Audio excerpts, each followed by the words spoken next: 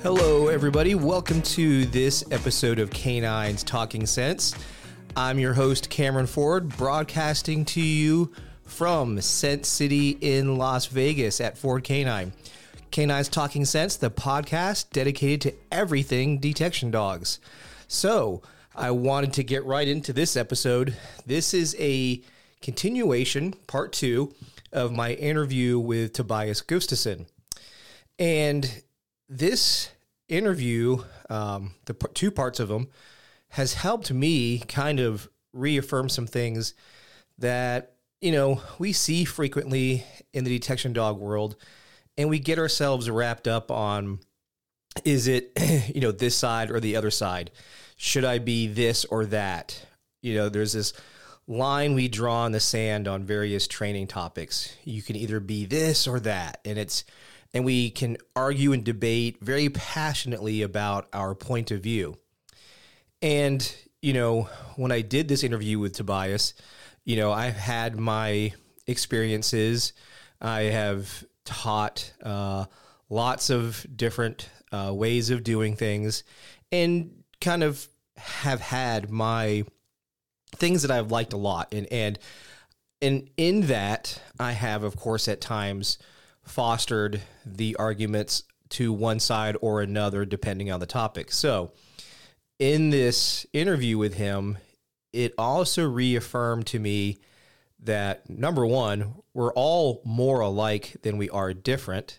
We tend to pick some small thing and say this is where our position lies, and we turn a mountain into a molehill. Something that's only not that much different between methodologies becomes this huge debate. So, for example, one of those things is going to be what you technical is a condition reinforcer, aka marker, aka bridge. You're either a person who uses a clicker or a word or a whistle, or you're a direct pay. You're the one that tosses a toy at source, or you feed at source, et cetera, et cetera. And I have done both sides. I have been passionate at various times about whatever side I was doing. And, over the past, I would say, year or so, I started realizing both are very valuable. Both are very useful. It very much depends on the dog. And as many of you guys have heard me, because of the cognition training that I do and the classes I teach, we should always train for the dog in front of us. And with that means we need to have tools in the toolbox to be diverse enough to work with whatever dog's in front of us. And I'll pass on something a German trainer said to me many years ago when I was in Germany. And I was asking about something in regards to training, like what's a great way to train and this, that, and the other. And his advice was, if I gave you 5 dogs and you train only one way, you will get potentially 5 different results. But if I gave you 5 dogs and you are willing to train 5 different ways, one for each style of dog, you get the one result that you want, which is the desired result, the thing you're trying to train for. And that point being, if you're flexible and you're willing to adjust to the dog in front of you, you'll get to the result you want. And in this interview with Tobias, we got into the use of markers, the condition reinforcer being verbal or clicker. And we talked about the debate that goes on in the detection dog community and his own transformation of when he's used it, why he used it then, and what he does now and how he uses that. In addition to that, we get into the conversations about his use of Kong, which again, depending on certain circles, is fairly controversial in itself. This whole conversation helped me kind of reopen my eyes and say to myself, okay, I need to be willing to evolve always as a trainer. And this was one of those moments where I got to sit back and go, I'm going to evolve. I've been a huge proponent of utilizing a condition reinforcer as one of the most efficient ways of communicating to a dog, and it is, and we talk about that and how powerful it is. But we also talk about some of the significant downsides that comes from that from time to time. And having versatility at the end of the day, having a detection dog that I'm training that understands I might use a signal, so I might use my condition reinforcer. I might come up and deliver reward right there in front of you. Having the ability to have a dog that can do either means I'm more versatile as a handler. I don't have to be one side or the other. I don't have to train this way or that way. If I train my dog to understand through the clarity of my training that any one of these is an option, to also include me walking up, hooking you up, and then just saying good job and move away, all of these options give me more options as a handler when working whatever detection dog I have under any number of different circumstances I might face. But if I only train in one way of doing something, I become limited. And that's a big takeaway. We have to be willing to look at what's my dog's job in detection, what circumstances I might face as a handler, and how do I navigate something that might come up. And again, if I have more options or more tools on my tool belt, whatever analogy you want to use, I can do more. I have the ability to still do the job, still communicate to my dog that if they found something, they're right. And I can reinforce them in a couple of different ways depending on the situation in front of me. And that's huge. To be able to be that diverse as a handler, having multiple tools at me or at my side to work with my dog will make me better and my dog better at the job we're doing. So my takeaway after doing this interview with Tobias is I'm going to be even more flexible. I'm going to employ some of the techniques he speaks about, because as we get deeper in the interview, and you'll hear here, is that there are some significant things that we deal with and I have dealt with and I still deal with from time to time when I'm doing a freeze up indication with a audible condition reinforcer. I don't always use clicker. I don't always use a word. I use both. Another argument that people get into is, do we use food? Do we use toy? And we talk about using both in this podcast. So I hope at the end of the day that this podcast helps you realize you don't have to be food only. You don't have to be toy only. You don't have to be marker only. You don't have to be pay at source only. You don't have to be indirect versus direct. You can do whatever is best for that dog in front of you, whatever is best for whatever detection discipline or sport you're in. Do what works. Be willing to be flexible and apply sound techniques that work for your dog. So I hope you guys enjoy this episode. Like I said, I'm not going to get into a bunch of stuff about Ford Canine. I thank my sponsors as usual. Honest Pet Company, Leash and Harness, Coffee, Cy Canine, Precision Explosives, Iowa Canine. All of you guys, thank you so much for supporting the podcast. And you guys enjoy part 2 with Tobias Gustafson. And as always, you know how to get a hold of us. Reach out to me on my website or my email, Cameron@FordK9.com. Tobias's contact information will be in the show notes right here. Enjoy the episode.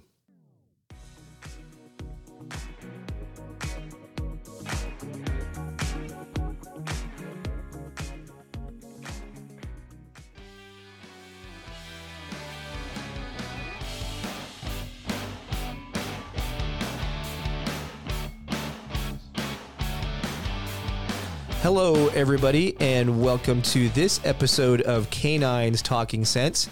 This episode is part 2 with my guest, Tobias Gustafson. Thank you, Tobias, for taking some time to hop back on here again and doing part 2. Thank you. Thank you. So we had talked about in part 1, play development, search development, and then some variety of rewards to kind of help dogs with their performance. And now that we're in part 2, I know we wanted to get into basically indication, odor, all that kind of stuff. So as we've talked before, I know the next step you kind of get into is indication. So go ahead and just take off and get into how you go through the indication process. Yeah. So we, through the play development and the search development, that's the parts of the training where we build drive and motivation for searching and all that. And the dog is searching for the reinforcer. And we don't ask for an indication at that point. We don't want an indication at that point. We just want him to find the reward. And that's one of the good things with using something else than the target odor, that we can actually do that for a long time. And that would build the dog's motivation for searching. And when we come to the next step, we have we will start to what we call the systematic training, more or less, where the dog will search for smaller scent pictures and no longer be allowed to grab the toy. And that's the reason why we need an indication at that point. And since the dog during the search development phase is searching for the toy, he knows that when he finds it, he can grab it. So then it's not a problem. But when we start to search for something that we don't want the dog to play with anymore, or it's not considered a toy for the dog at that point, when we start search for smaller pieces or smaller scent pictures, we need something else. And that's where the indication has to be added to this chain of behaviors. Mm-hmm.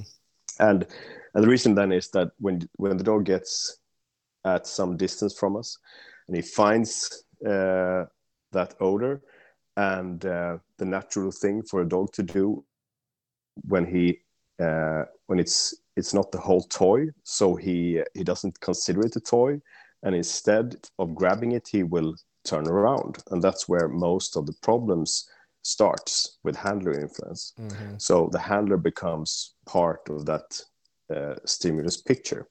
So to avoid that, we have to have a trained indication, so that the dog knows that the end part of this chain of behaviors is to indicate. And it's back chaining that we use in a lot of other types of training, almost always when we train a chain of behavior.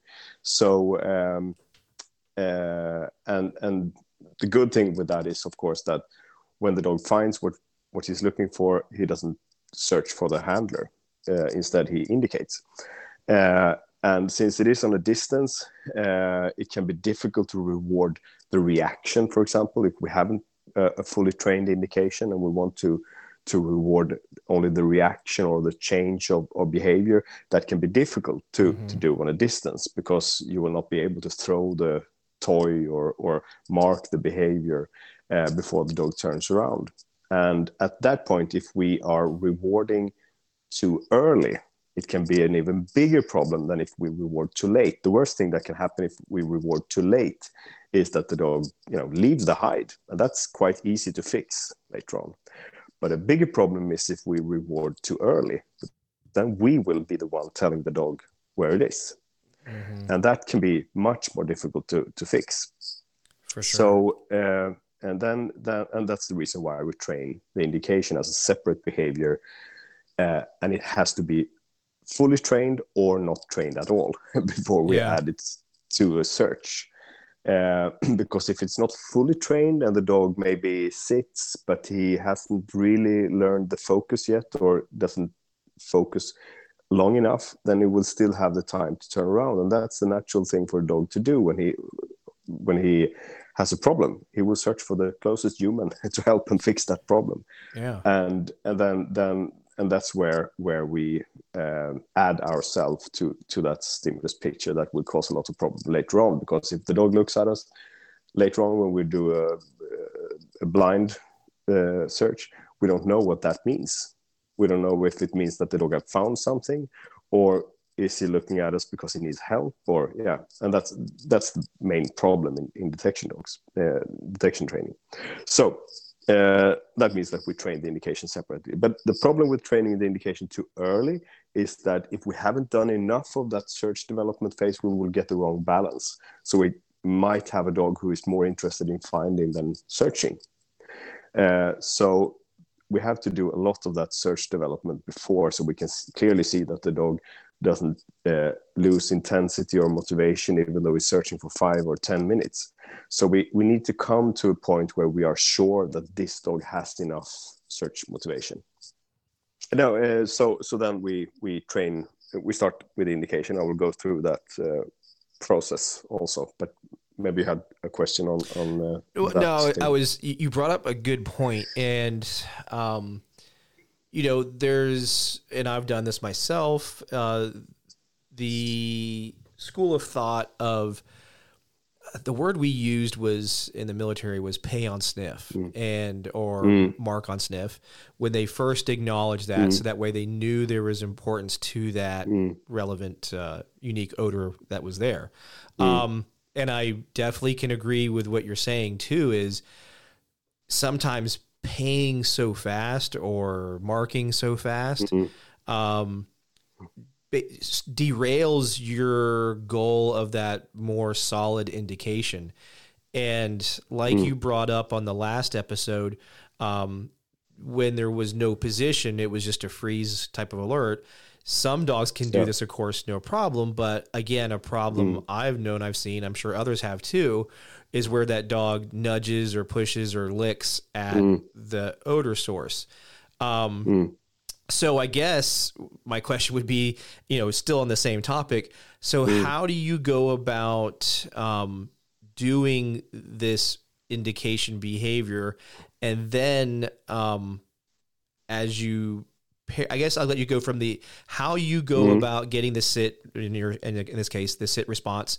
And then when the very first time you introduce odor, what are you doing? At that point, I normally do a pairing, and that's the reason why it is really good. Let's say that I will go through that too, but if you're trained the indication on something else, like we talked about last time, Kong or whatever, just something else. The good thing with that is that when you start the imprinting, and you don't need to retrain the indication and start to reward the reaction again. The whole idea with training the indication first and separately is that when you then, for example, go to the scent wheel and do the imprinting phase, you can add that piece of Kong, for example, together with the new target odor, and then you will have the indication already from start. So you don't mess up your indication and you don't risk that handler influence thing. So you will get an indication because it is a target odor for the dog. And in the next round, you take away the piece of Kong and you only have contamination and the new target. And in the third round, you have no contamination. And then you have just transferred that indication to the new odor without having any problem with messing up the indication. Okay. How do you deal with, so two things for me, and I'm sure others again. So for me, I like using delayed conditioning. So the dog has to be in odor. While they're in odor, of course, I'm going to be reinforcing. So we're talking literally a 2-second delay in the approach that we're doing. What have you seen as, what's a minus for using delayed conditioning versus simultaneous? And dealing with my argument being, I have a struggle with, I want my odor to be the pathway to reward, not reward be the pathway to odor. Yeah, but it's still that.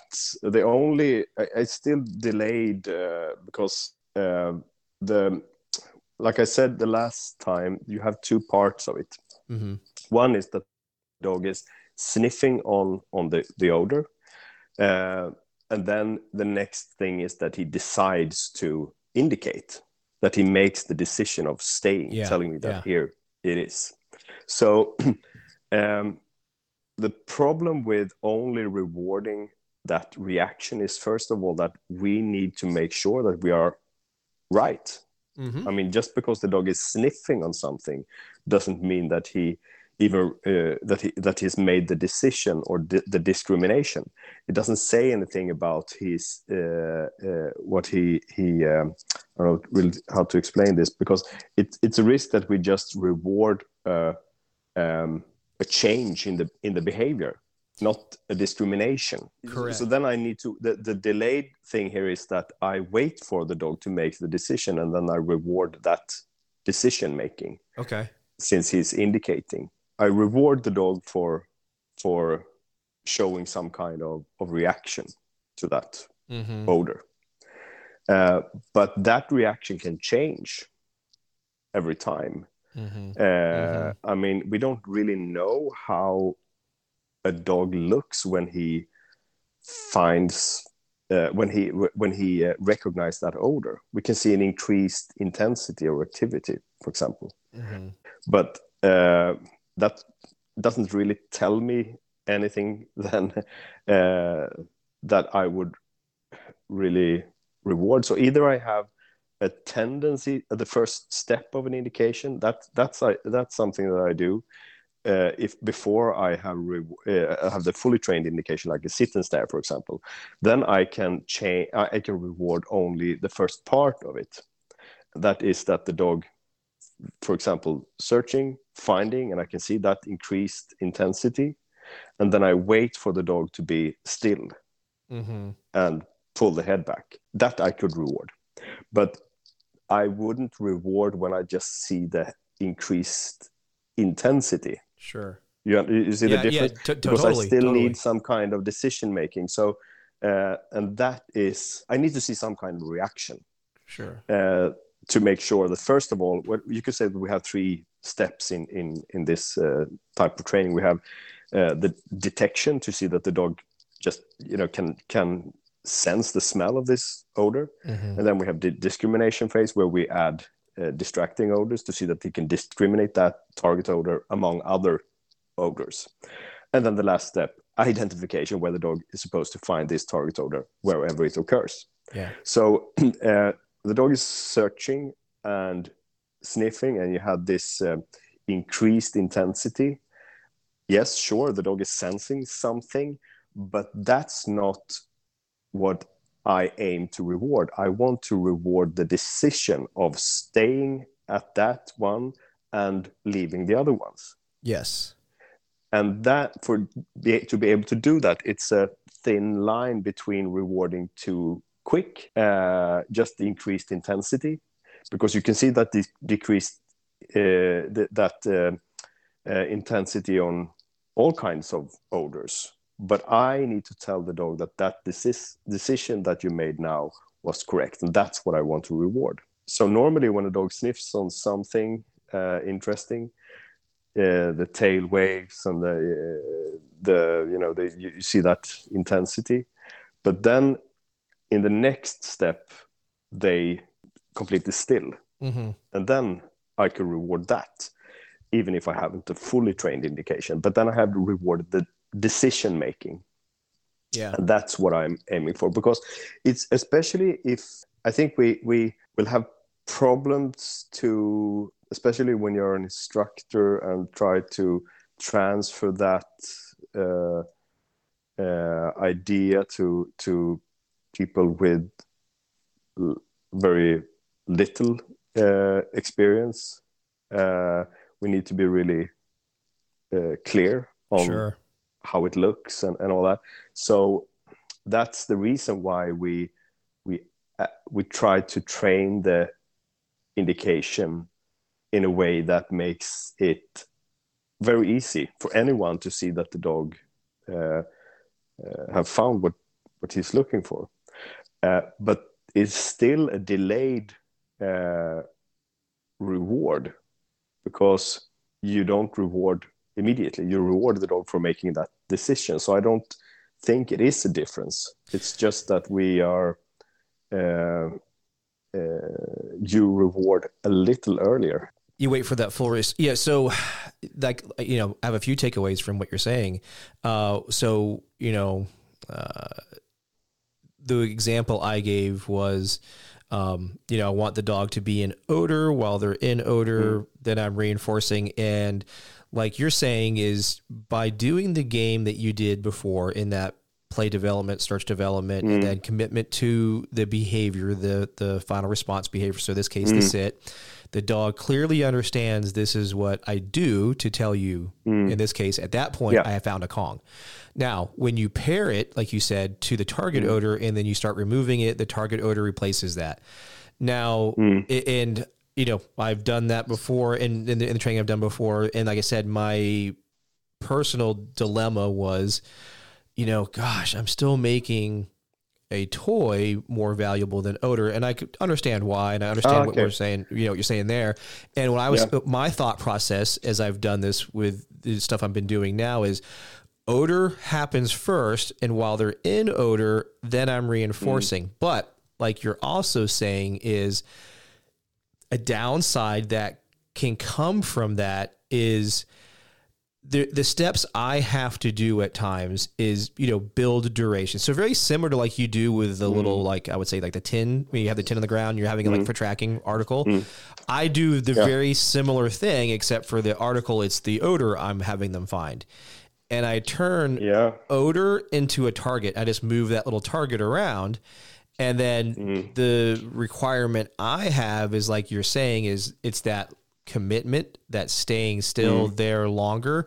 But I also very much like the sit position to happen as well. So it's kind of, it's trying to find that good balance. And like you just said it a second ago, if you pour too much water from this cup from the other cup, it's you run the risk of one of them being too low if you're doing one thing too much over the other.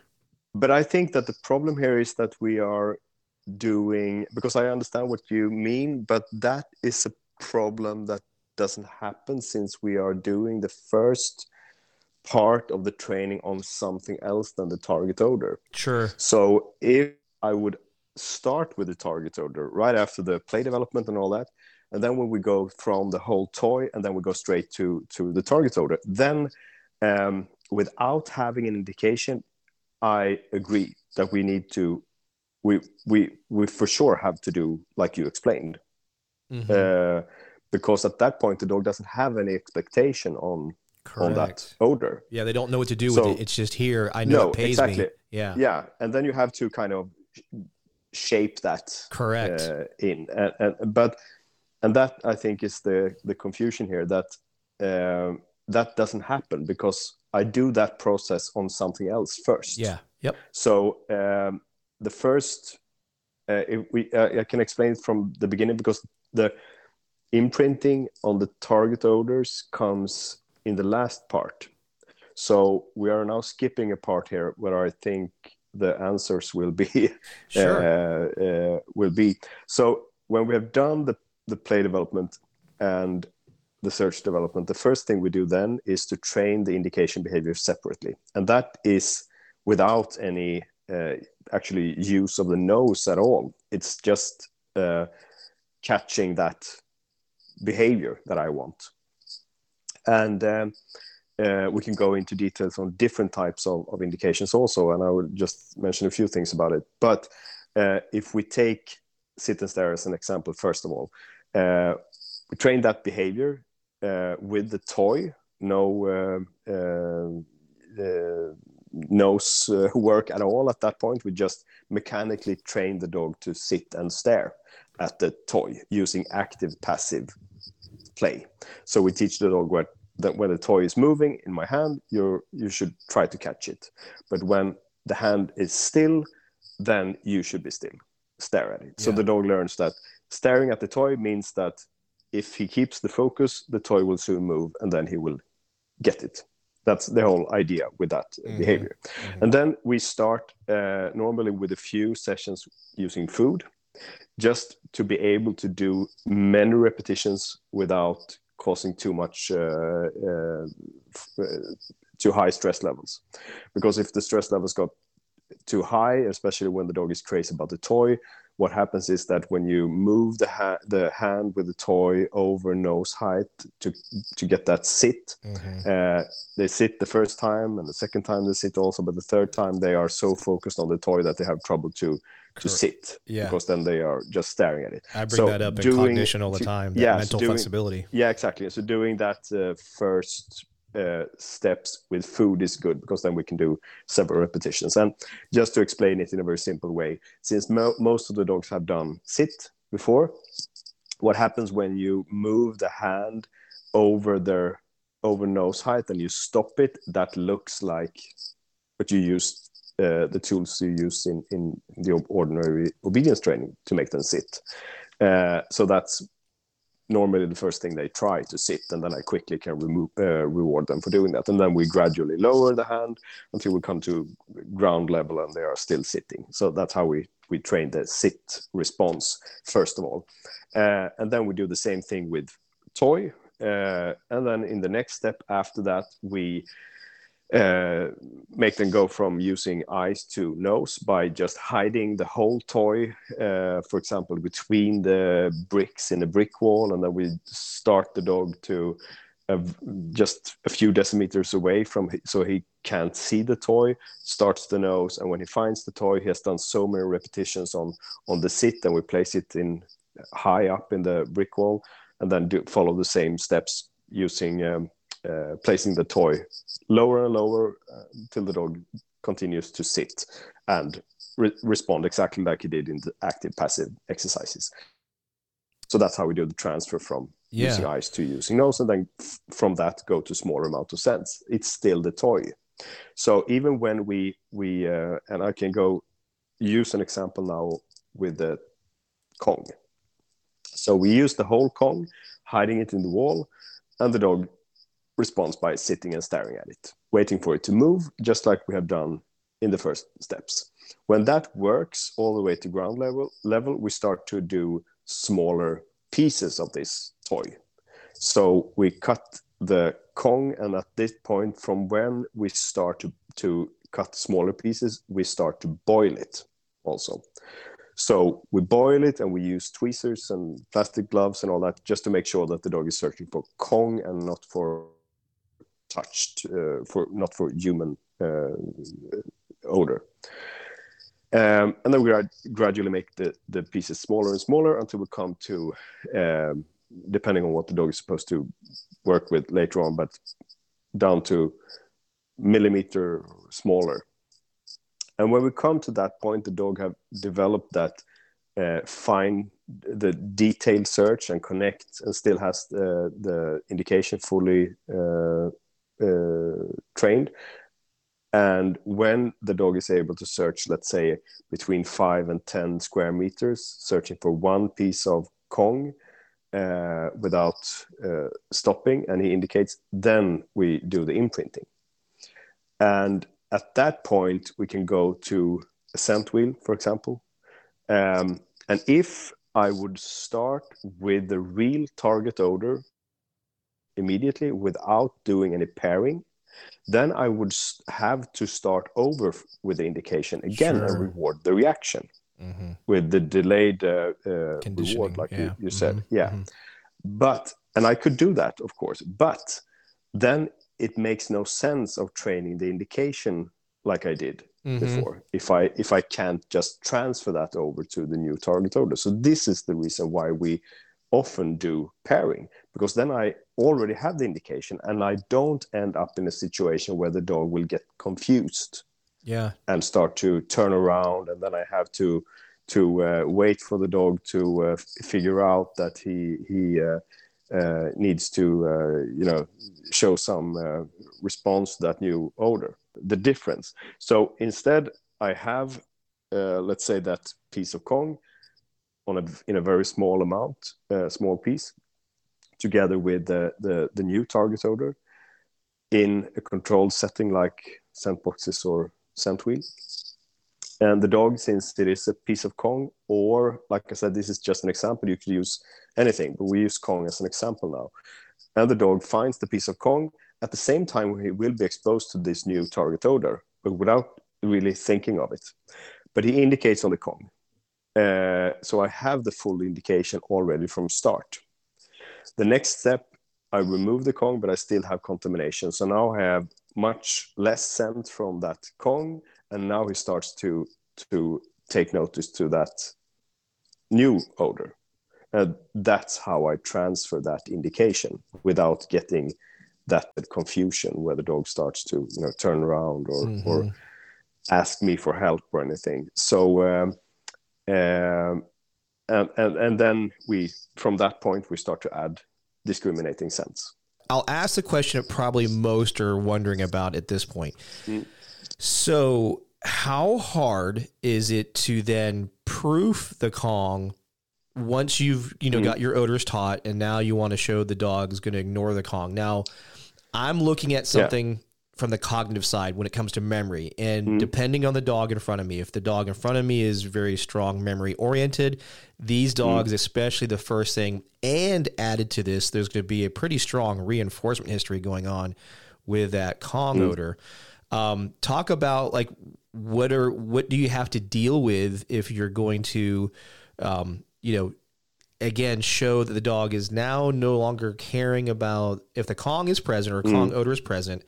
This isn't relevant to the dog anymore. How difficult is that based on those conditions? A strong memory dog and a high reinforcement history. Yeah, that's a good question, because that and the answer to that is, if I know that I will stop using Kong, then I wouldn't start with using it.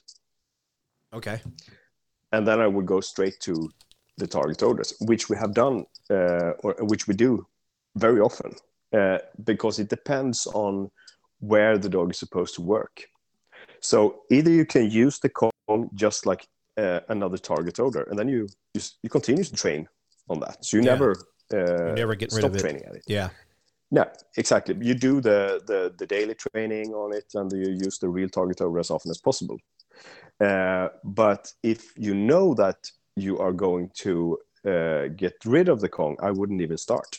Yeah. Because just like you said, the whole idea with using something else than the real target odor is that it gives you more training opportunities.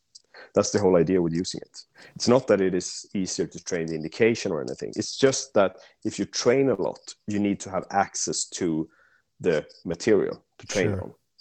And if it is a problem to have access to explosives or drugs in big variation, and to train as much as I do every day, several sessions, then I need something else to train on. Otherwise, the dog will get too little experience of searching. So it's if I know that, it will probably be difficult to train to have access to that amount, to that real target odor. And this is the reason why people are using pseudo and all other things also.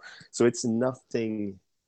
It would be like it's no difference. Yeah, it's just another odor. So if I know that I'm training on Kong now, but I won't do that, how would you go about so let's just say, because again, obviously the fear that would happen here in the United States, especially drug dog handlers. Yeah. Describe the step that you would do. So you get, okay, we're not going to use the Kong because, we don't want the dog to show it, an alert. What would you do? That's not the problem. We do it all the time.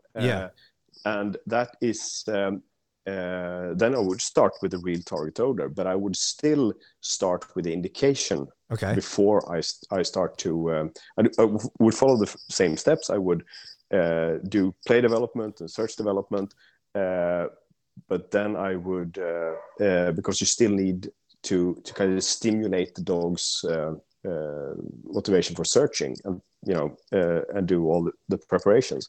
So as long as he's allowed to grab it, then I would do that. I mean, the toy, so like a scented towel or something like that, or something that's saturated with the odor. Exactly. Okay. It doesn't matter at all. It's just a way to tell the dog that your reinforcer is out there somewhere. Okay. That gives the dog the reason to search for it. Makes no sense why the dog would be interested in searching for explosives or drugs. Yeah, I mean, for sure. From start, if we don't do the connection. So he's searching for whatever toy it is. And then in the next step, when I can see that the dog has this high motivation for searching, then I would train the indication. And then I would use probably the same technique, like depending on the dog, but I would use food, and I would just mechanically train the response that I want. If it is a sit and stare, I would use that, train that separately. And then I would go to the first step of the search development, the first step of the search on the real target odor. And if I have done enough repetitions of that response mechanically without adding it to the search, it would be really easy to trigger that in just transfer it over to the real target odor. It's a little bit difficult to explain, but let's say that I'm using my hand first in the first exercises by doing that active passive, and I would do it with the food, and then in the next step I introduce it in that other context, like a brick wall or whatever, and then it's all depending on how many times I have done those repetitions, and when you have done them, the active passive so many times, it will be the first thing the dog tries to do. And then I could use the leash to prevent him from, scratching or biting or whatever. So that's not a problem. I would still do the same, but I wouldn't use pieces of Kong or whatever. Sure. I would just do it on the real target odor immediately. And the reason for this is that if I know that I would search for or that it would be a problem to search for pieces of Kong or tennis ball or whatever, then I wouldn't start with it. Because just like you said, I think there is a confusion sometimes that how many odors can a dog, remember? Mm-hmm. Well, just ask yourself, how many odors do you remember? It's not that we are going around thinking about them, but when we sense them, we remember them. So imprinting is not that. It's not by, it's not remembering sense. It's creating associations on some sense. And when you have created a positive association with a specific target odor, whether it is cocaine or pieces of Kong, you just have to count on the fact that they will remember it the next time they find it. Mm-hmm. And of course, if you stop rewarding that, after a while it will, go extinct. But then I see no use of starting with it. Yes. Because then you could never be sure that they will stop responding to it, especially if they're searching for a long time. Uh-huh. They don't find the real target odor, and then an old, an odor that has been rewarded before shows up. Uh-huh. Well, then for sure there is a big risk that they will indicate on that. And if that is a problem in your job, well, I really recommend don't even start with it. But that goes with everything. Yeah. I mean, if it is whatever you're using. But that's never been a problem because for me, it is just, I get that question all the time about, but what do you do when you stop training on Kong?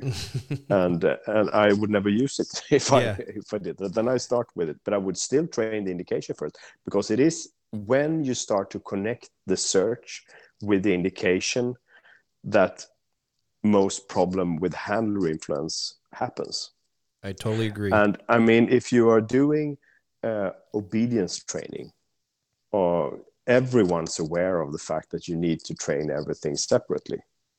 And this is something that I'm still surprised that sounds like something new in detection or tracking, for example. Yeah.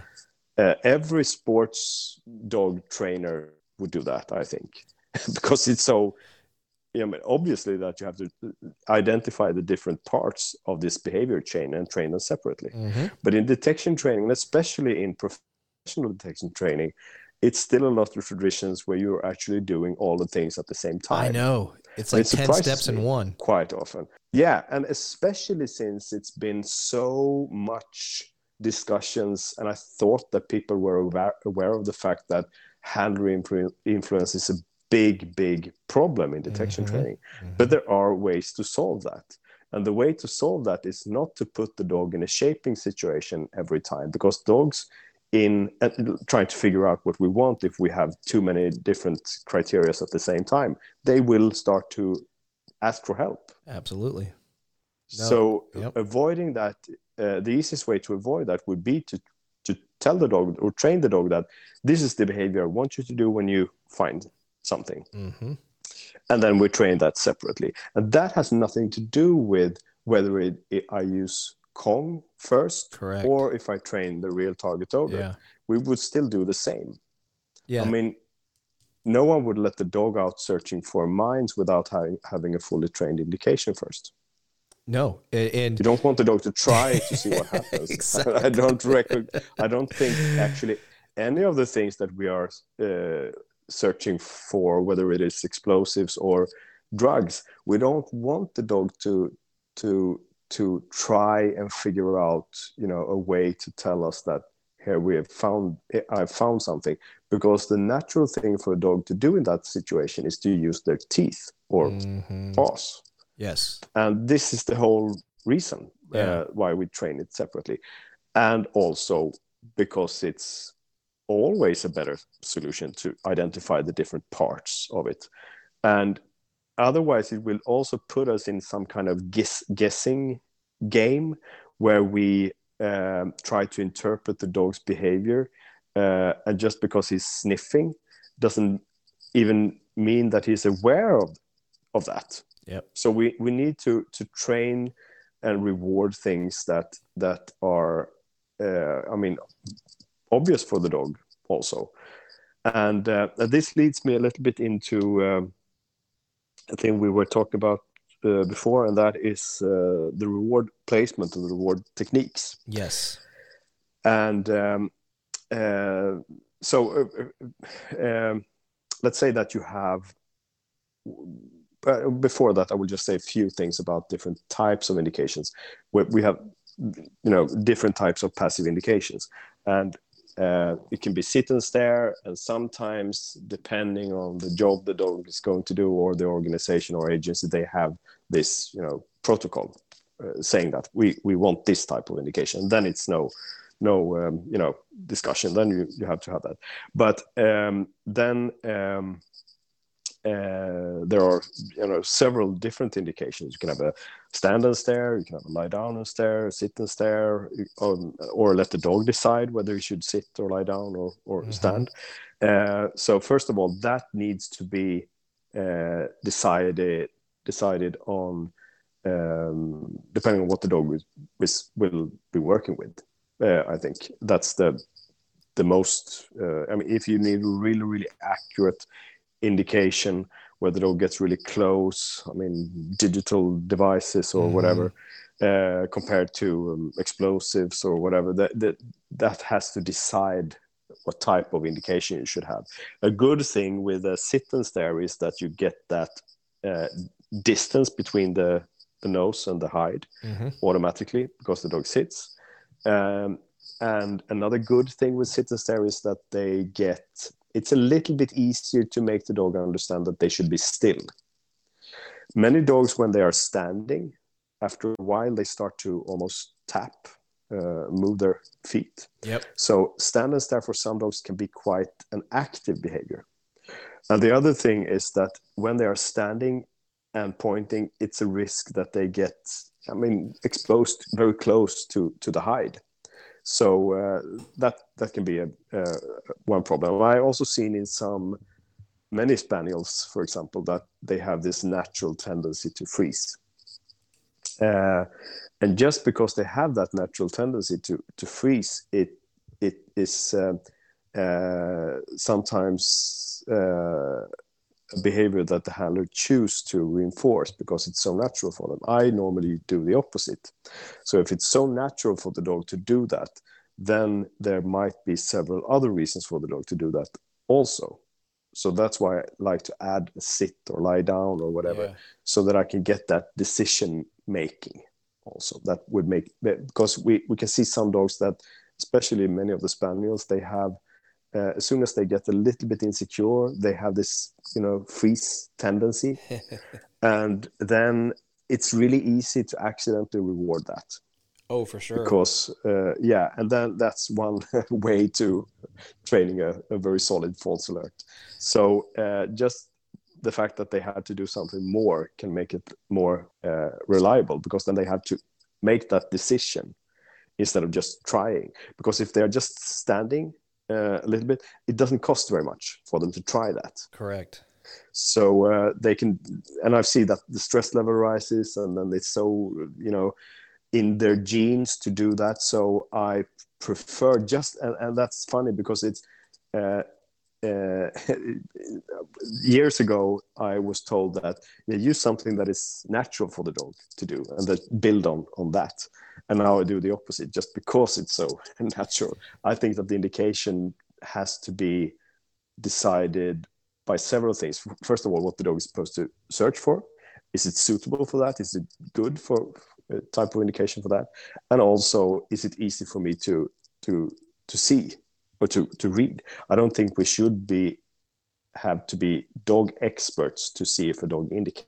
Correct. No, that will put us in situations where we think that we can rely on our skills of reading dogs. But I'm sorry to say that we are not that good. We're not that good, even though we think. And you brought up an excellent point. It was one I went through too, which was, do what is natural to the dog, because the dog is less likely to, lack of better terms, lie to you, even though we know they're not lying to us. They're just trying to figure out how to get reinforcement. But yeah, exactly. And all of this conversation that we have about some of these problems that come up, just like we keep saying, comes from miscommunication from the handler in the process, or handler involvement too much in the process.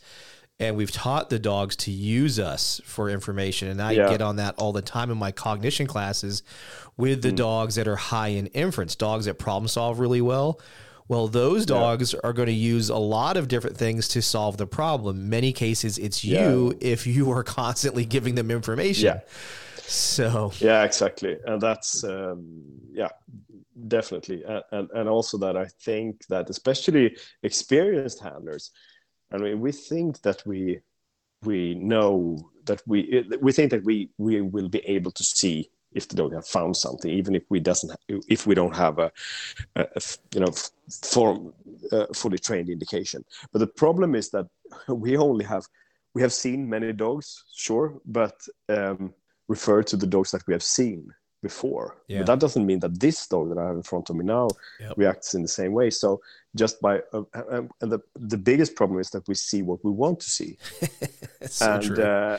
And then just to solve that problem, if I have one type of indication, well, either the dog indicates or it's not indicating. I don't need to guess. And what happens when we guess is that if we don't have a full indication, we just see a tendency to this increased interest. We might move towards the dog or ask the dog, does he found something? Did he found something or whatever? And all of these things are just confirming for the dog, and they are rewarding. So just by moving toward the dog, we can easily trigger a false alert. But with that said, you brought up what you just brought up is probably why many in the sport world struggle so much, is because they've been told having an indication is not needed or could be bad or whatever it is. And just like you said, so then they're trying to read these small little nuanced behaviors in their dog. And those little nuanced behaviors are very similar to other things, like you said earlier, interest, this, that, and the other. So with no super clear indication behavior, these handlers are always kind of guessing, and maybe many times they can guess correctly, but they're still, let's just say if 70% of the time they guess right, there's still 30% of the time they're guessing wrong. And that's significant. Exactly. And just by, like I said, moving toward the dog, sometimes even just looking at the dog will be reinforcing. For the dog. So easy as an instructor to say that, well, you had to read your dog. No one would argue about that. But that doesn't give you any information. Because if you tell someone you have to read your dog, then you should be able to tell exactly how those behaviors look like. And no one can do that. We might be able to do that with our own dogs because we have seen it so many times. But that's one of the big things with dogs, is the variety of behaviors. That they constantly learn through operant conditioning, the interaction with humans, to act and behave in very specific ways. This is the reason why some, or all, I would say, handlers or dog owners get the same type of dogs all the time, because they are constantly producing behaviors out of that specific interaction between that dog and that handler. And we have to take that into consideration before we say that all dogs will act the same way when they that and I think that the easiest way to solve that is to just have a trained indication. If and that can be a problem if you haven't done what we talked about last episode about the search development, because then you can get a bad balance. You can have a dog who has more motivation for indicating than for searching. So I mean that's the balance you have to find, and this is the reason why we do all this search development for a long time, so we can clearly see that the dog has enough motivation for searching, and then we can start to train the indication separately. Yeah, because it definitely can be a problem if you train the indication too early, if the dog hasn't had time to develop the motivation for searching, then it can be a problem for sure. Yeah.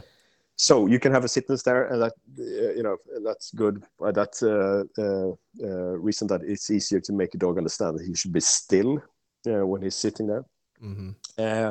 But if you are too focused on the sit and forget about the accuracy, then a sit can be too relaxed. So the dog sits and the accuracy is too and it's not too enough accurate. You don't have enough accuracy. With that I mean pointing with both eyes and nose towards the hide. So when I train a sit and stare, I want to have a dog who is almost leaning towards the hide, so he doesn't sit too relaxed, because then you will have a sit but no accuracy. So you have to find that balance, and to have a good distance between the nose and the hide. So that can be a problem sometimes with the sit and stare if you have for example too little drive for the food or Kong or whatever, and that intensity and that focus comes from high anticipation on the reward. Yeah. A stand and stare is easy to just form straight on a brick wall, for example. You don't need to do the active passive games to train a stand and stare. In my opinion, the first steps of a stand and stare is very easy to train, but it's much more difficult to train a very solid stand and stare. Mm-hmm. Which means that when the dog is standing and he freezes, but what happens when you wait a little longer, and that's when pushing sometimes happens, or starting to move with the paws. So the first tendency of a stand and stare is very easy to train just by shaping it on the wall. But what I've seen is that, well, the dog is so exposed close to the target that some dogs, they train almost like a nose target, pushing their nose against the hide. In my opinion, that is not a passive indication. Then it's a very active indication, and then you need to ask yourself what would happen if the hide wasn't placed. If it was reached, what would happen then? What I've also seen is that when you train a stand and stare, you need to be able to capture that little head movement backwards to get a solid stand stare, so the dog gets aware of not pushing but pulling the head a little bit backwards and then stand still. That is important, I think, for having a stand and stare, because otherwise it's a big risk that they get tempted to lick or bite or whatever. Yeah. And the other thing I've seen also is that dogs who stand and stare it's like a half trained indication. So they are in an active mode a little bit when they are standing. It's like they are prepared. So especially if we reward, here comes the thing with the markers and release signal. I was just going to say that if I combine it with rewarding behind the dog with a release, what I very often see is that they get this tongue flicking. because they are in a conflict of staying and at the same time has high expectations of turning around and run to the reward. And then you get that tongue flicking, which means that they are licking with the tip of their tongue in and out, which is a very typical behavior when they are, have this high anticipation in two directions. And this is one of the reasons why I very rarely use a reward signal, or at least a release, for most of the dogs that I train, because they are searching for things that I really don't want them to touch or lick on. So even if I have, and that's one of the reasons why I sit us there sometimes, it's good that even if they would have this tongue flicking, they are not exposed that close to the hide. And that can be a bigger problem if there is a standance there or lying down, because then they are so close to the hide. So if they start to lick at that point, then it's a problem. So the licking very often is explained like, well, they do that because they want more information about the scent. But that makes no sense, because the dog have already indicated. So he should have been doing that and analyzing already. So in those situations, the licking very often is connected to anticipation of the reward, and especially anticipation of two things at the same time. So when I have licking in dogs, especially dogs that I have got as they are older and pre-trained already, the normal solution to licking is to change the reward placement, and that is to use a direct reward, and that's the very, very easy way to get rid of licking, by changing the anticipation of where the reward will be delivered. So what we have to remember is that using a release signal is really powerful, and this is the reason why we are using it. I use it a lot, but that's also one of the reasons that why I rarely use it in detection or tracking, because first of all, it almost tripled the effect of the reward. Not only it will be the signal itself, right, is kind of rewarding, raises the intensity level, and then the expectation of the reward itself, the ball or whatever we're using, but also running. So you get a really strong effect of it. So first we have to ask ourselves, okay, this dog, will this be a good indication? How will that affect the search? So sometimes we have dogs where the handler says that, yeah, my problem is that he's running too much in the search. And then I ask them, okay, how do you reward them? They say they use the release signal every time. So they are actually rewarding the dog with running also. That is something that I think many handlers need to consider before they just use the release signal without thinking really. So that's one thing to think of. The other thing is that the reason why I use a marker when I use it is that I can be very accurate. That's one of the ideas with a marker, that you can be very precise. And since I do most of the steps in the beginning of the training, I want the reward to come from behind. So I'm positioning myself straight behind the dog in the first step, like when I search on the brick wall, for example. And that makes it difficult for me to use a marker, because I don't see exactly what the dog is doing. So I can be accidentally rewarding something like a small movement towards the hide, for example. And that's can be a problem, that I actually don't know what I reward exactly. And the third thing is that when we are using these reward signals, we use it normally in a shaping like training. We want them to be active, thinking about what they are doing, and try to get us to click or whistle or whatever we use it. And I want dogs to be like that normally. I want them to be very, try and figure out what to do. But at the same time, there are some situations where I want the opposite. I don't want them to try anything at all. No, I don't want any variation. And indication is one of those situations where I don't want any variation at all. I don't want the dog to be in a shaping mode he's indicating. Mm-hmm. I just want them to respond to that signal with that behavior and nothing more.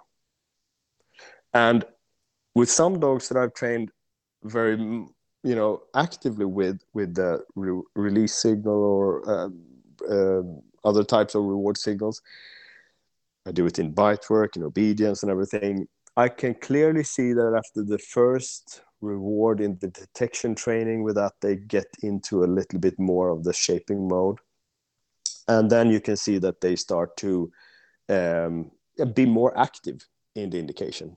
And I normally don't want that. So that's one of the reasons why I avoid it. Yeah. So you brought up a few questions here. So it's funny because I've definitely seen what I would call like licking, nose pecking, these things, but it comes from a lot of those who use the remote reward devices. So the ball poppers in the box, and the dogs have, of course, excessive salivation. They're nose pecking. They're trying to, in some cases, catch the ball as it's coming out immediately. And that's one of the problems I see with the using something like that versus like what you're doing, that you'll come over, you pay, you're the one always paying. You're not using a device to pay. So that's, I think, how you've also, like you talked about, you've avoided a significant issue that you brought up, the activity from the dog, how it came into play with dogs that were used with a marker-based system, but also with the dogs that are used a remote reward-based system also have this problem because of the anticipation, the high anticipation of that ball being popped out of whatever it is. Yeah. Now, exactly. The other part I was going to say is, like you mentioned, you're kind of you typically reward the dog by tossing the toy over its head, but I've also got to see you build in cues on purpose. So, because otherwise the cue comes into play when you start walking behind the dog. The dogs typically know, okay, I know what's going to happen next. And then the spin around starts happening because they want to catch you throwing it in. But what you've done is you've built good duration. You also have one where you pet the dog, and that petting kind of like soothes them a little bit. And then while you're petting, you'll deliver. It's a bridge. And what I also think is important, and that is something that I think is discussed too little, and that is the reward placement. Because I often heard that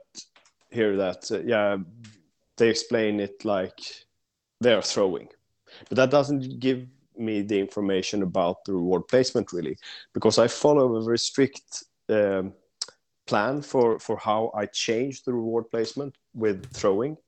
So in the first step, I reward. The principle behind it is that, like I just explained, that I want the dogs to be completely sure that the reward would be delivered in front of them all the time. So after a while, they stop. In theory, it would be good to change the reward placement. Sometimes behind, sometimes in front, sometimes there, because that would kind of keep them still. Yeah. But in practice, it doesn't really work like that. Because we will still reward, the dog will sit, and after a while he would lose focus on the hide and sit and point with the nose, but the eyes would, be looking somewhere else, thinking about where the reward placement would be. So I want the dog to know completely sure that the reward will be delivered in front of me. That makes them focus on that and don't, and also actually relax a little bit, because they don't need to think about if they sometimes had to run to me to get the reward, and I don't create too much expectation behind them. So I reward in front, and then I used to get the question, but you cannot throw the reward on an explosive device, which is a funny question to ask, because we do a lot of things in training that we don't do in operations with our dogs. It would be like saying, but you cannot use a bite suit in training, because that will never happen in real life. No, but this is during the basic training. You can reward by throwing as much as you like, because when you come to the next step, you start to introduce a variable reinforcement schedule, and you start to do, you actually stop rewarding many times. And also, I will explain how I changed the reward placement in that phase. But first of all, a very effective way of getting that pullback with the head and to make them close their mouth and stop licking is to throw, and throw quite hard, because then you will get that anticipation where they pull their head back and they sit still. So first I reward close to the hide by throwing, and I rarely throw over their head. I throw from the side. And then from that point, to avoid that they are looking, up, expecting the toy, because when you throw over their head, the throw will be longer. Mm-hmm. So it takes more time, and then they will have time to look up. So I throw from the side, and then I gradually lower the reward placement from close to the hide. And then the next step is that I reward, let's say that the dog is indicating something in nose height. The next placement of the reward is between it's almost in chest height, so it's a bit under the hide. Mm-hmm. And gradually lower and lower, because dogs will normally have expectation, up, because when they are, but you never see a dog sitting waiting for the reward to come under them. So that's why we can't change the reward placement by lowering it without causing any problems with that. So I gradually lower the reward placement until I can reward by just throwing it on the ground in front of the dog, but it's still in front of the dog. So that in that way, I take away the expectation behind. Mm-hmm. And I set it up for the next step where, for example, some dogs, when they indicate in operations, the handler is not allowed to go there. Yep. And then the first step towards that is to make sure that you always have the dog under control when you reward. So when I have now lowered the reward placement until it comes to the ground, the next step is that I should be able to go to the dog, put the leash on, and then I have at that point a ball with a rope or a Kong on a rope, and I just flip it from the side to the dog where I still have the rope in my hand, mm-hmm. and I have the dog on a leash, flip it from the side, which means that the reward placement is still the same. Mm-hmm. So it's still in front of the dog, but I have the dog under control. And when I deliver the reward, I take the dog away from the hide. And that's one very important thing, because when a dog runs to you and you give the reward, it can easily start to flip away, and that can cause some really, really dangerous situations. True. Yeah, that is a big point. Always put and then the leash will become a bridge, telling the dog that soon the reward will come to you. Mm-hmm. But it doesn't turn around. And for the dogs, for example, who are searching away from the handler, and they are rewarding, and they are indicating on distance, instead of going to them and reward, we train them to turn around and walk in a controlled way, the same way back. So, and that's not the same thing as using a release signal, because that release signal, when I use that, I want high speed. Yeah. And I want that anticipation. So that's something that is, different from a recall in that situation. So I throw, and then lower the reward placement until I can reward just, on the ground in front of the dog. And at that point, I have no licking or anything, because the dog don't need to think about where the reward will come, because it's always in the same place.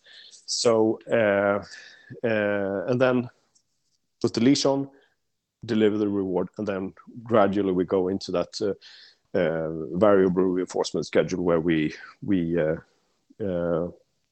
don't have to think about that anymore, actually.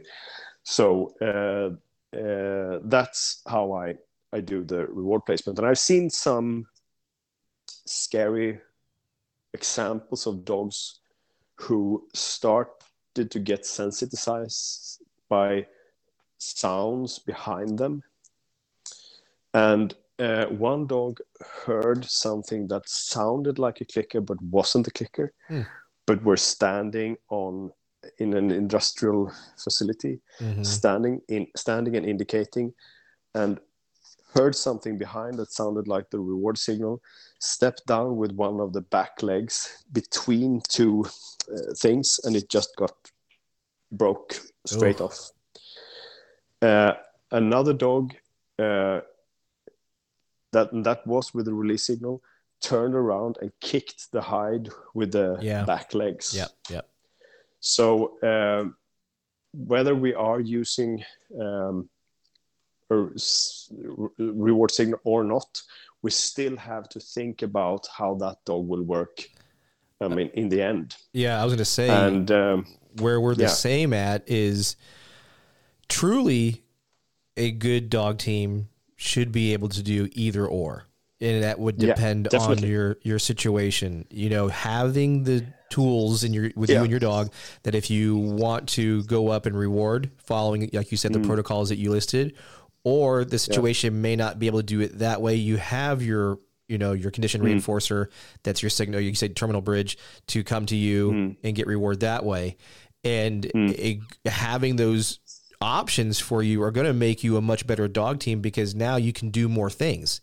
You're not locked into one or the other, and you have the ability, based on your search area, to dictate what you may or may not do. Yeah, and also, I mean, you have to find something that is thought through. Yes, all the way, and also that you're able to do. And I think that sometimes handlers end up with a clicker in their hand just because they have never even heard about any options to that. But I mean, in my opinion, it doesn't get easier just because you have something. It just gives you harder a very sharp sometimes. tool.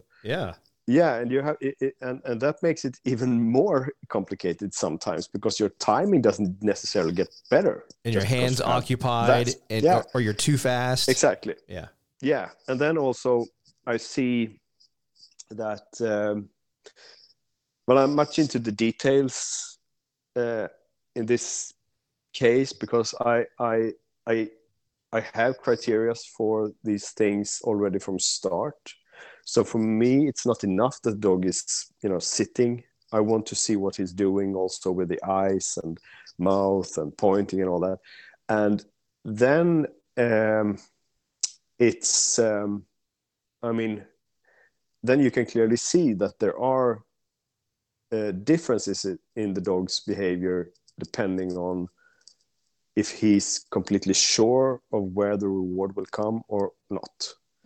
And so what I'm looking for here is that whether you're using that reward signal or not, don't forget about the criteria for things that you can't actually see from behind. So you're not accidentally or randomly reward things that makes the dog more and more active, because he's not really sure of what's or why the reward is coming. Because many dogs, they become really, really aware of that shaping situation, so they start to think more and more and more and more, and that's how you can almost shape some really bizarre indication behaviors. Yes. And I see it a lot, and then you have to ask yourself, is this something that will be a problem later on? And if the answer to that is yes, well, then my suggestion is change the reward placement, make it simpler. Just reward in front, and then instead, if that is a problem, later on, you can add some rituals for the reward or later on. But before having a fully trained indication and then start to do that kind of shaping exercise in indication is almost like asking for problems. And I see that a lot. I see dogs who also in the tracking, when they indicate, they are like woodpeckers, and they have their heads in a strange position and everything. So, I mean, sometimes I want the dogs to be that active, but in my opinion, that's not what I want in an indication. I want them to indicate, be still, and know exactly what will happen afterward. I think that is more predictable, and it makes them more relaxed. True. The predictability is huge. Yeah, and then it's and the reason for that is that a lot of the things that will happen, especially when the dog is in front of you with the back against you, you will not actually see. I mean, I see the combination of having a dog in that active mode that I explained, waiting for running. That makes him already tense. Yeah. And then if you also accidentally reward the dog for pushing, licking, or whatever, it can be a really strong behavior. Yeah. Just because you're accidentally rewarding that. So if you're using that very accurate signal, which can definitely be a good thing, but have a mirror or something that makes it possible for you to actually see what the dog is doing. Sure. No, it's excellent points. I get several film clips from people asking about what should I do about my dog. He's licking on the scent box. Yeah. And then they send the film clips, and then the dog is licking more and more and more and more, and then they are rewarding behind. Yes. So they are rewarding it every time. And I don't think sometimes that the handlers really see the connection between that very strong reward schedule that it becomes, and the fact that they are also rewarding the dog with running. So you create very, very active state of mind. So some dogs are exhausted after 2 rewards. Yeah. So what I think is important is that when I throw, I do that first to get that snappy indication and that intense focus. But then, since I change the way that I reward by being, if I look at the dog and I can see that now it's getting a little bit tendency to panting and things like that, then I need to change the reward by sometimes just give it instead of throwing. But if I only have one option, and that option is always to reward behind, then you will have running as part of that reward. And that can be a problem when you're searching a longer time with the dog. Searching, expecting that reward, and that reward is always running. And it's not always about the reward signal. I see also people who, when they reward the dog with a ball or whatever, and then they have a reward ritual where they are just standing there and throwing the ball as long as possible and then the same handler can ask afterward, I have a little problem, my dog is running a little bit too much or too hectic in the search. Yeah, but you just spent 2 minutes throwing. Yeah. Or you've hit the dog in the back of the head with a toy too. Yeah, exactly. And then they are tired already by getting the reward. Yes. So I have criteria for closed mouth and all that.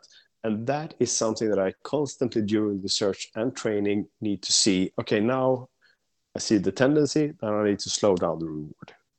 Now I go, instead of throwing or dropping, I might just give the dog the reward and then doesn't even allow him to walk with the reward, but just take him straight into me and just stand there and let him have the reward for a while. And sometimes it can be the opposite, that I see that I need some more intensity, then I throw again or drop. So the intensity in the reward deliverance is extremely important. Absolutely. But now I think it's only focusing on using the reward signal or not. But it's more nuances than that. So don't lock yourself up to one type of reward. I was just going to say, it is a little bit difficult if you have charged your release signal. You want that bam, quick response to it. But if that is the only way that you can reward during the search, then very often that will create a lower quality in the search. It's true. I mean, I can give it from my, you're this has been a great conversation because it's helping me to constantly evolve as a trainer. And I've had a lot of these feelings and experiences, a lot of things that you described, I've gone through. I've used, methods very similar to how you described, but there's been some significant differences that you're bringing up that I'll be making my own adjustments on.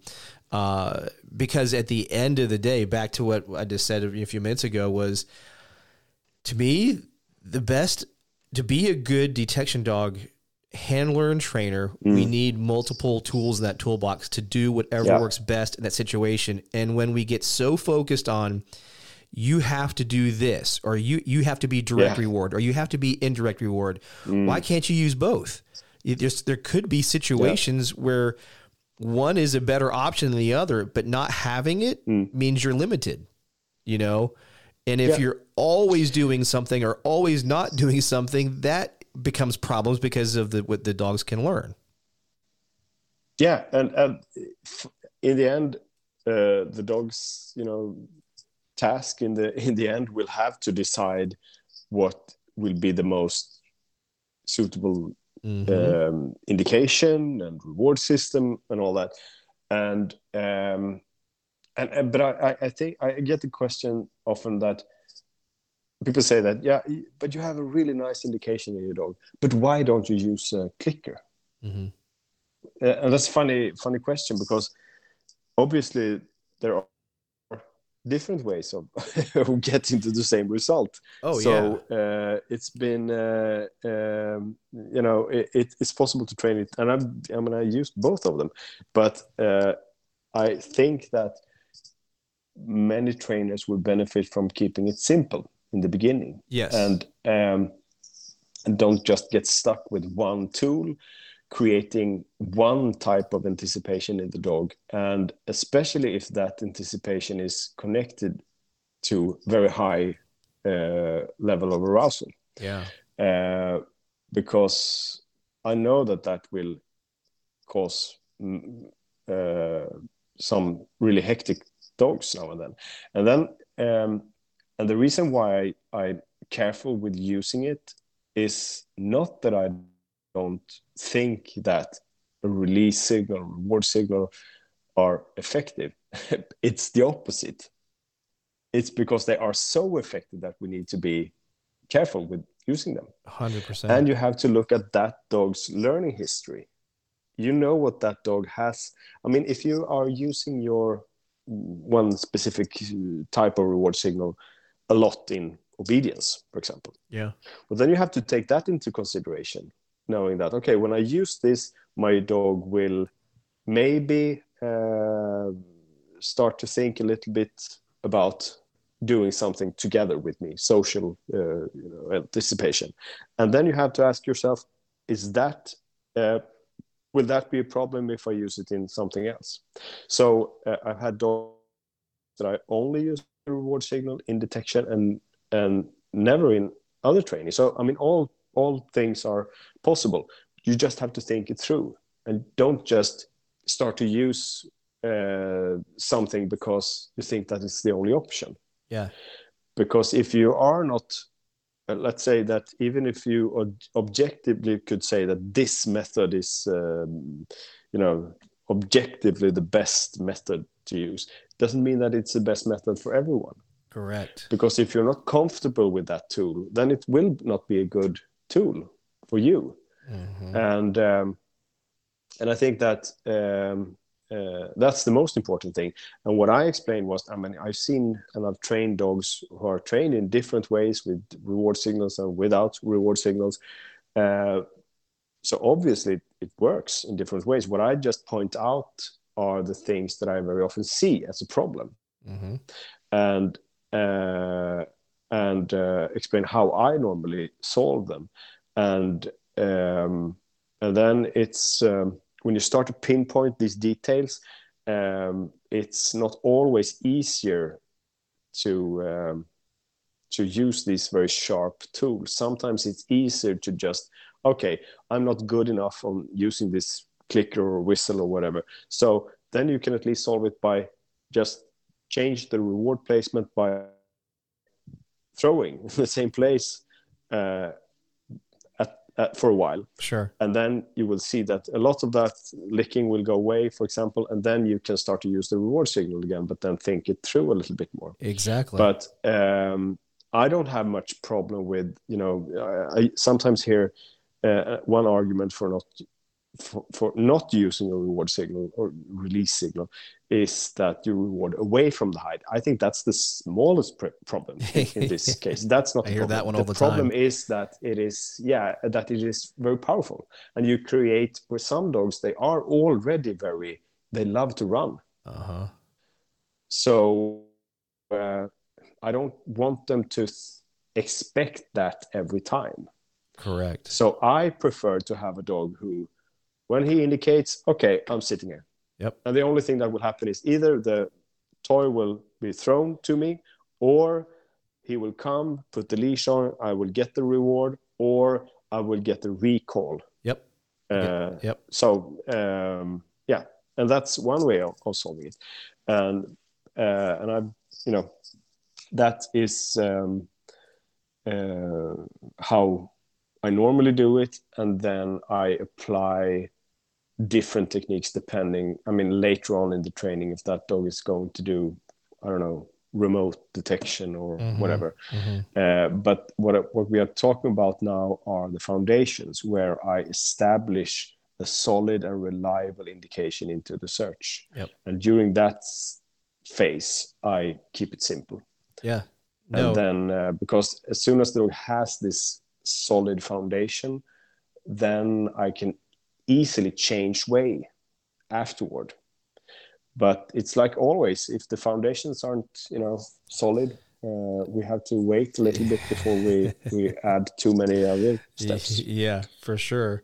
So I have two questions left, and one is, I know a lot of when you're doing odor, you do low level odors or lower threshold odors, and I'm on the same page of when we use that it helps create a stronger, more detailed, let's say, sniffing behavior, because they're not running around a room being a wild chicken and then waiting for odor to hit them in the face because there's so much odor there.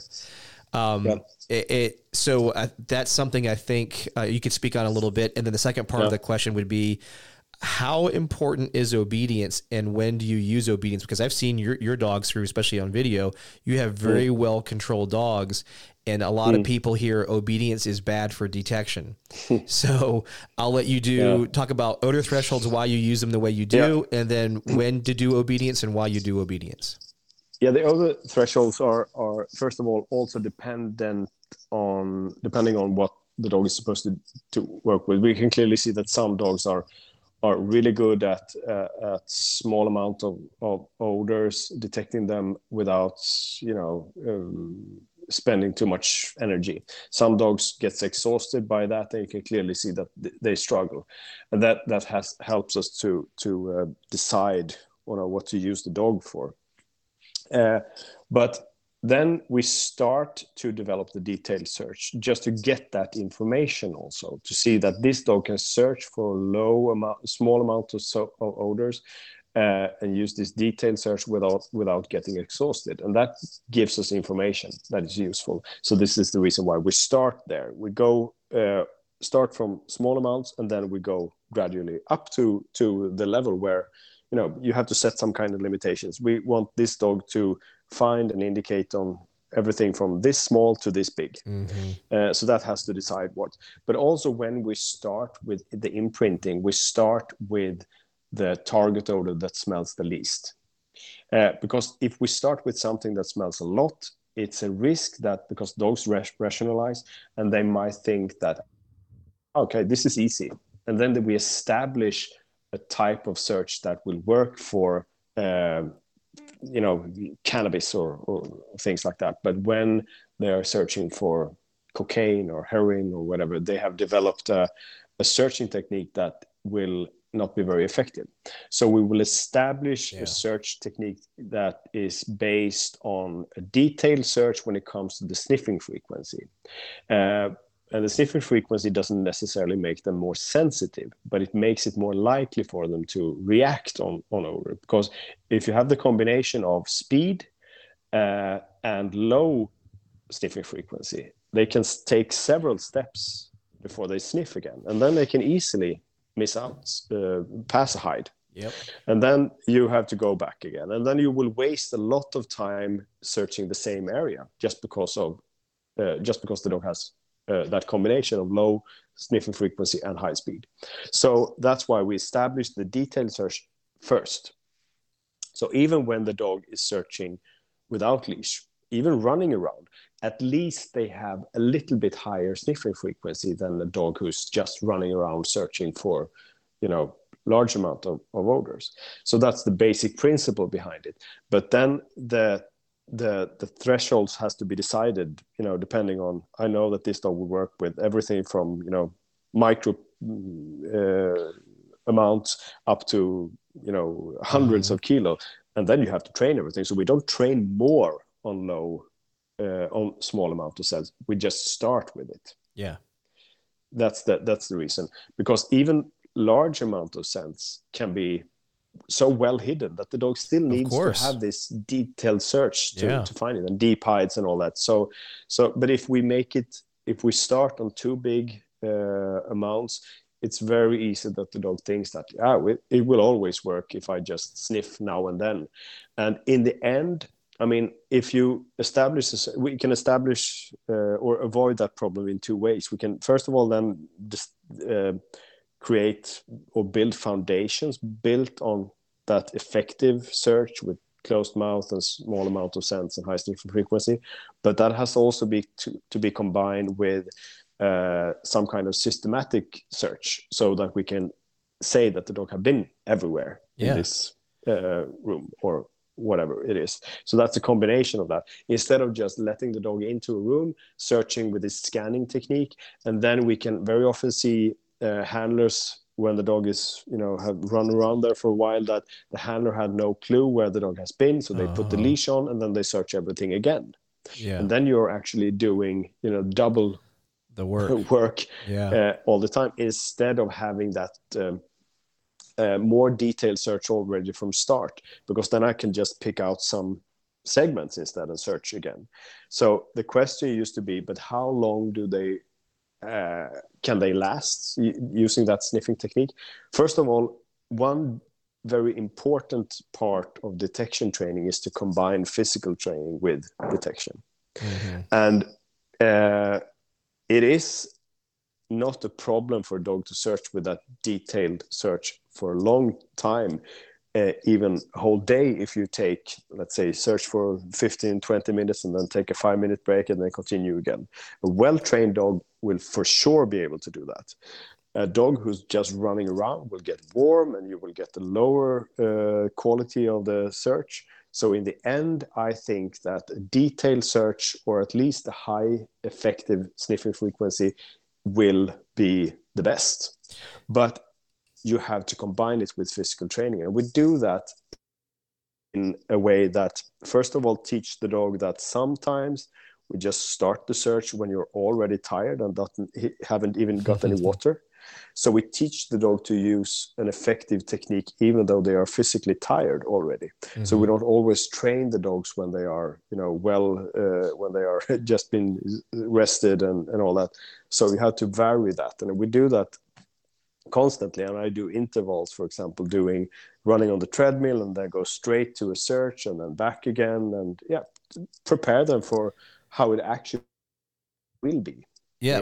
In one of the real life. One of the things you brought up too is a lot of these issues that some handlers have with proper search of the dog is self-inflicted. For example, is they'll bounce the ball into the room and then the handler runs around or a trainer runs around, acts like they're hiding it all over the place. And then all of a sudden we tell the dog to go. Well, now the dog's just spun up and it's exactly at a high level of franticness and motivation that it can't help itself. So then it's not even a tool that's functioning at its best level. It's functioning at a level that's over threshold, way too excited. And then it takes a little while to settle itself down. And if it doesn't, and then the worst thing is then we make the fine so easy that they get reinforced for this crazy, drive state. And that ends up becoming more and more of a problem as they keep going on versus teaching the dog, hey, searching is a controlled thing. Start off calmly. And also that if they have been taught from start that it's possible to find it that way, then they might think that it's always that easy. Yes. And that's the reason why we start, for example, the tracking training also on hard surface. Because if I start in the woods or on grass or whatever, it's too easy. Sure. So I can teach the dog that it's possible to have this high speed and to have the nose high up or whatever. So instead, we start on a quite difficult level to teach the dog that you need to be focused from start, because this is not easy. And that's the reason why we start with the sense that smells the least also. Yeah. So that's the principle behind it. And also, I mean, again, dogs like to run.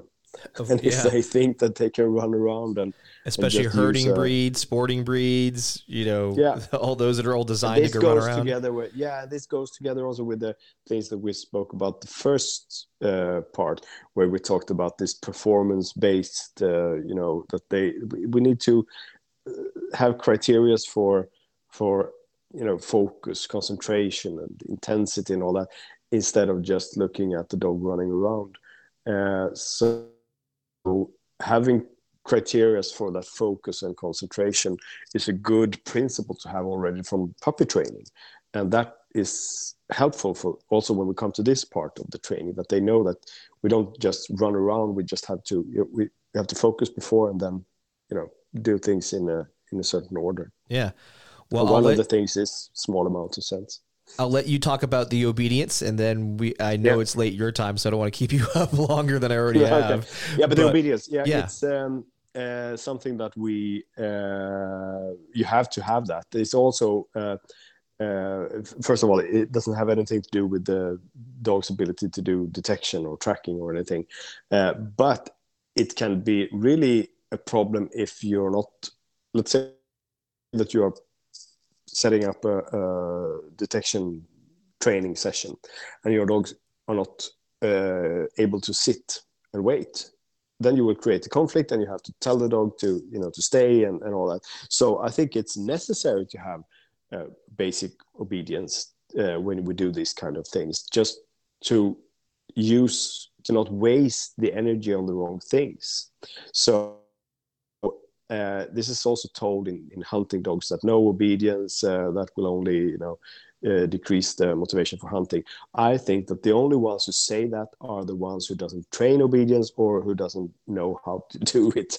Sure. Because no one wants, everyone wants a dog who's obedient. I mean, it helps a lot, and it has nothing to do with that. But the thing is that you have to choose when you train it. So I mean, if your goal now is to do search development, and you know that your dog is not fully trained in sit and stay, well, don't even try it then in that situation. Yeah. Then it's better to not ask for it. So it's, again, identify the parts that could be trained separately, and then we have to add them in a way that makes it free from conflicts and all that. But that's, I mean, if a dog starts to decrease the motivation for searching just because he's obedient, then I would say that you have selected the wrong dog to begin with. Yeah. Well, and a lot of it is caused by I think some of it comes to perspective, because if someone views obedience as a very controlling thing, or exactly. I'm making the dog, how you have trained it. Yeah. So that, of course, I would say I agree with you. Yeah. Then if that's the way you're going to do obedience, then don't do obedience while you're doing detection or before you do detection. If you're going to do it through, like we're talking about, where it's a cooperative aspect, it's teaching. Exactly. Yeah. It's not going to have a problem with reward-based. Yes. But this is exactly the same thing that you mentioned last time with the reward training. If you train a sit and stare by pulling the leash and pressing down their the butt down, bottom, then it's a completely different game. So I mean, then it will be a problem, of course, because first of all, you will end up in a conflict with the dog when you're doing that, and you will. So it depends on how you train it, and also when you add it to that situation.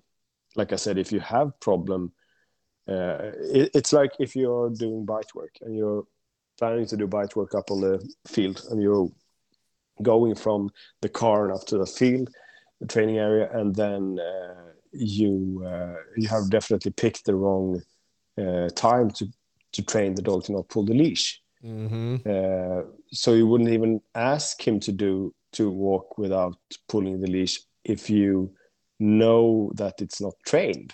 Yep. And he will just fail. Then you will have that problem, of course, because then that conflict will also affect the bite work. So you have to pick your opportunities and decide that, okay, this time we will focus on the transport from the car up to the training area. Yep. But if I know that I won't have the time, well, then it's better to let them pull. Yeah. Yep. And not ask for it. And it's the same with detection. But it helps, of course, to have some kind of what we call functional obedience for every working dog, because sooner or later you will have to have it. Absolutely. And then it's better to find the balance. So I think that answers the question. Yeah. It depends on how you train it. It really does. It doesn't have to be a problem. Correct. It doesn't have to be a problem if you train it a way that's cooperative, motivational, where the dog isn't utilizing you constantly for information. Exactly. That it's not a big deal. But no, and that's a good situation. For example, when you do the search development, and that's the goal, you want the dog to work away from you and all that, then of course I wouldn't start that session with an obedience session. Because then I would create the wrong expectations on that. Conflict by accident. So Yep. Well, pick your opportunities. I mean, I know I've kept you up way later, and I can't thank you enough for taking the time to come back and do part 2 of this. Yeah. I know there's going to be lots of interest, and me and you've talked about this, and I'm going to share that with the listeners. So a couple of things. Tobias is going to have a lot of great information on his website. There's going to be classes, lectures, things of that nature. He does webinars. I've talked to him. We're going to bring a lot of the same stuff over to the Ford Canine website. We're going to have, he and I will do some webinars, and I'm also going to share his information on the Ford Canine website as well. So you'll have multiple locations to find a lot of this training information from Tobias. In addition to that, I'm going to put out on this podcast, obviously right now, but also online, November 14th to the 18th. Tobias and I are both free to do a seminar together, a workshop. Probably would be great, 3 to at least 5 day workshop or seminar. If you want to host us out in your area, shoot me an email through the website, fordcanine.com. Reach out to Tobias if you know him. We will coordinate and we will pick a location to come out and do a seminar this year in November, doing it together. So that way, in a rare circumstance like this, our schedules are open. We can work together and provide you guys with a great workshop to build your skills, to work with your dogs and be challenged and become a better handler or trainer. So again, if you're interested in that, please contact me. My email, of course, always is Cameron@fordcanine.com, and Tobias's will be listed in the show notes. And again, go to either of our websites to reach out to us. Thank you so much for doing this again. I really, really appreciate it. And I'm sure we've got lots more coming. Really fun. Thank you so much. Absolutely. Everybody, thank you for tuning in to this episode of Canines Talking Sense, where it's okay to be nosy.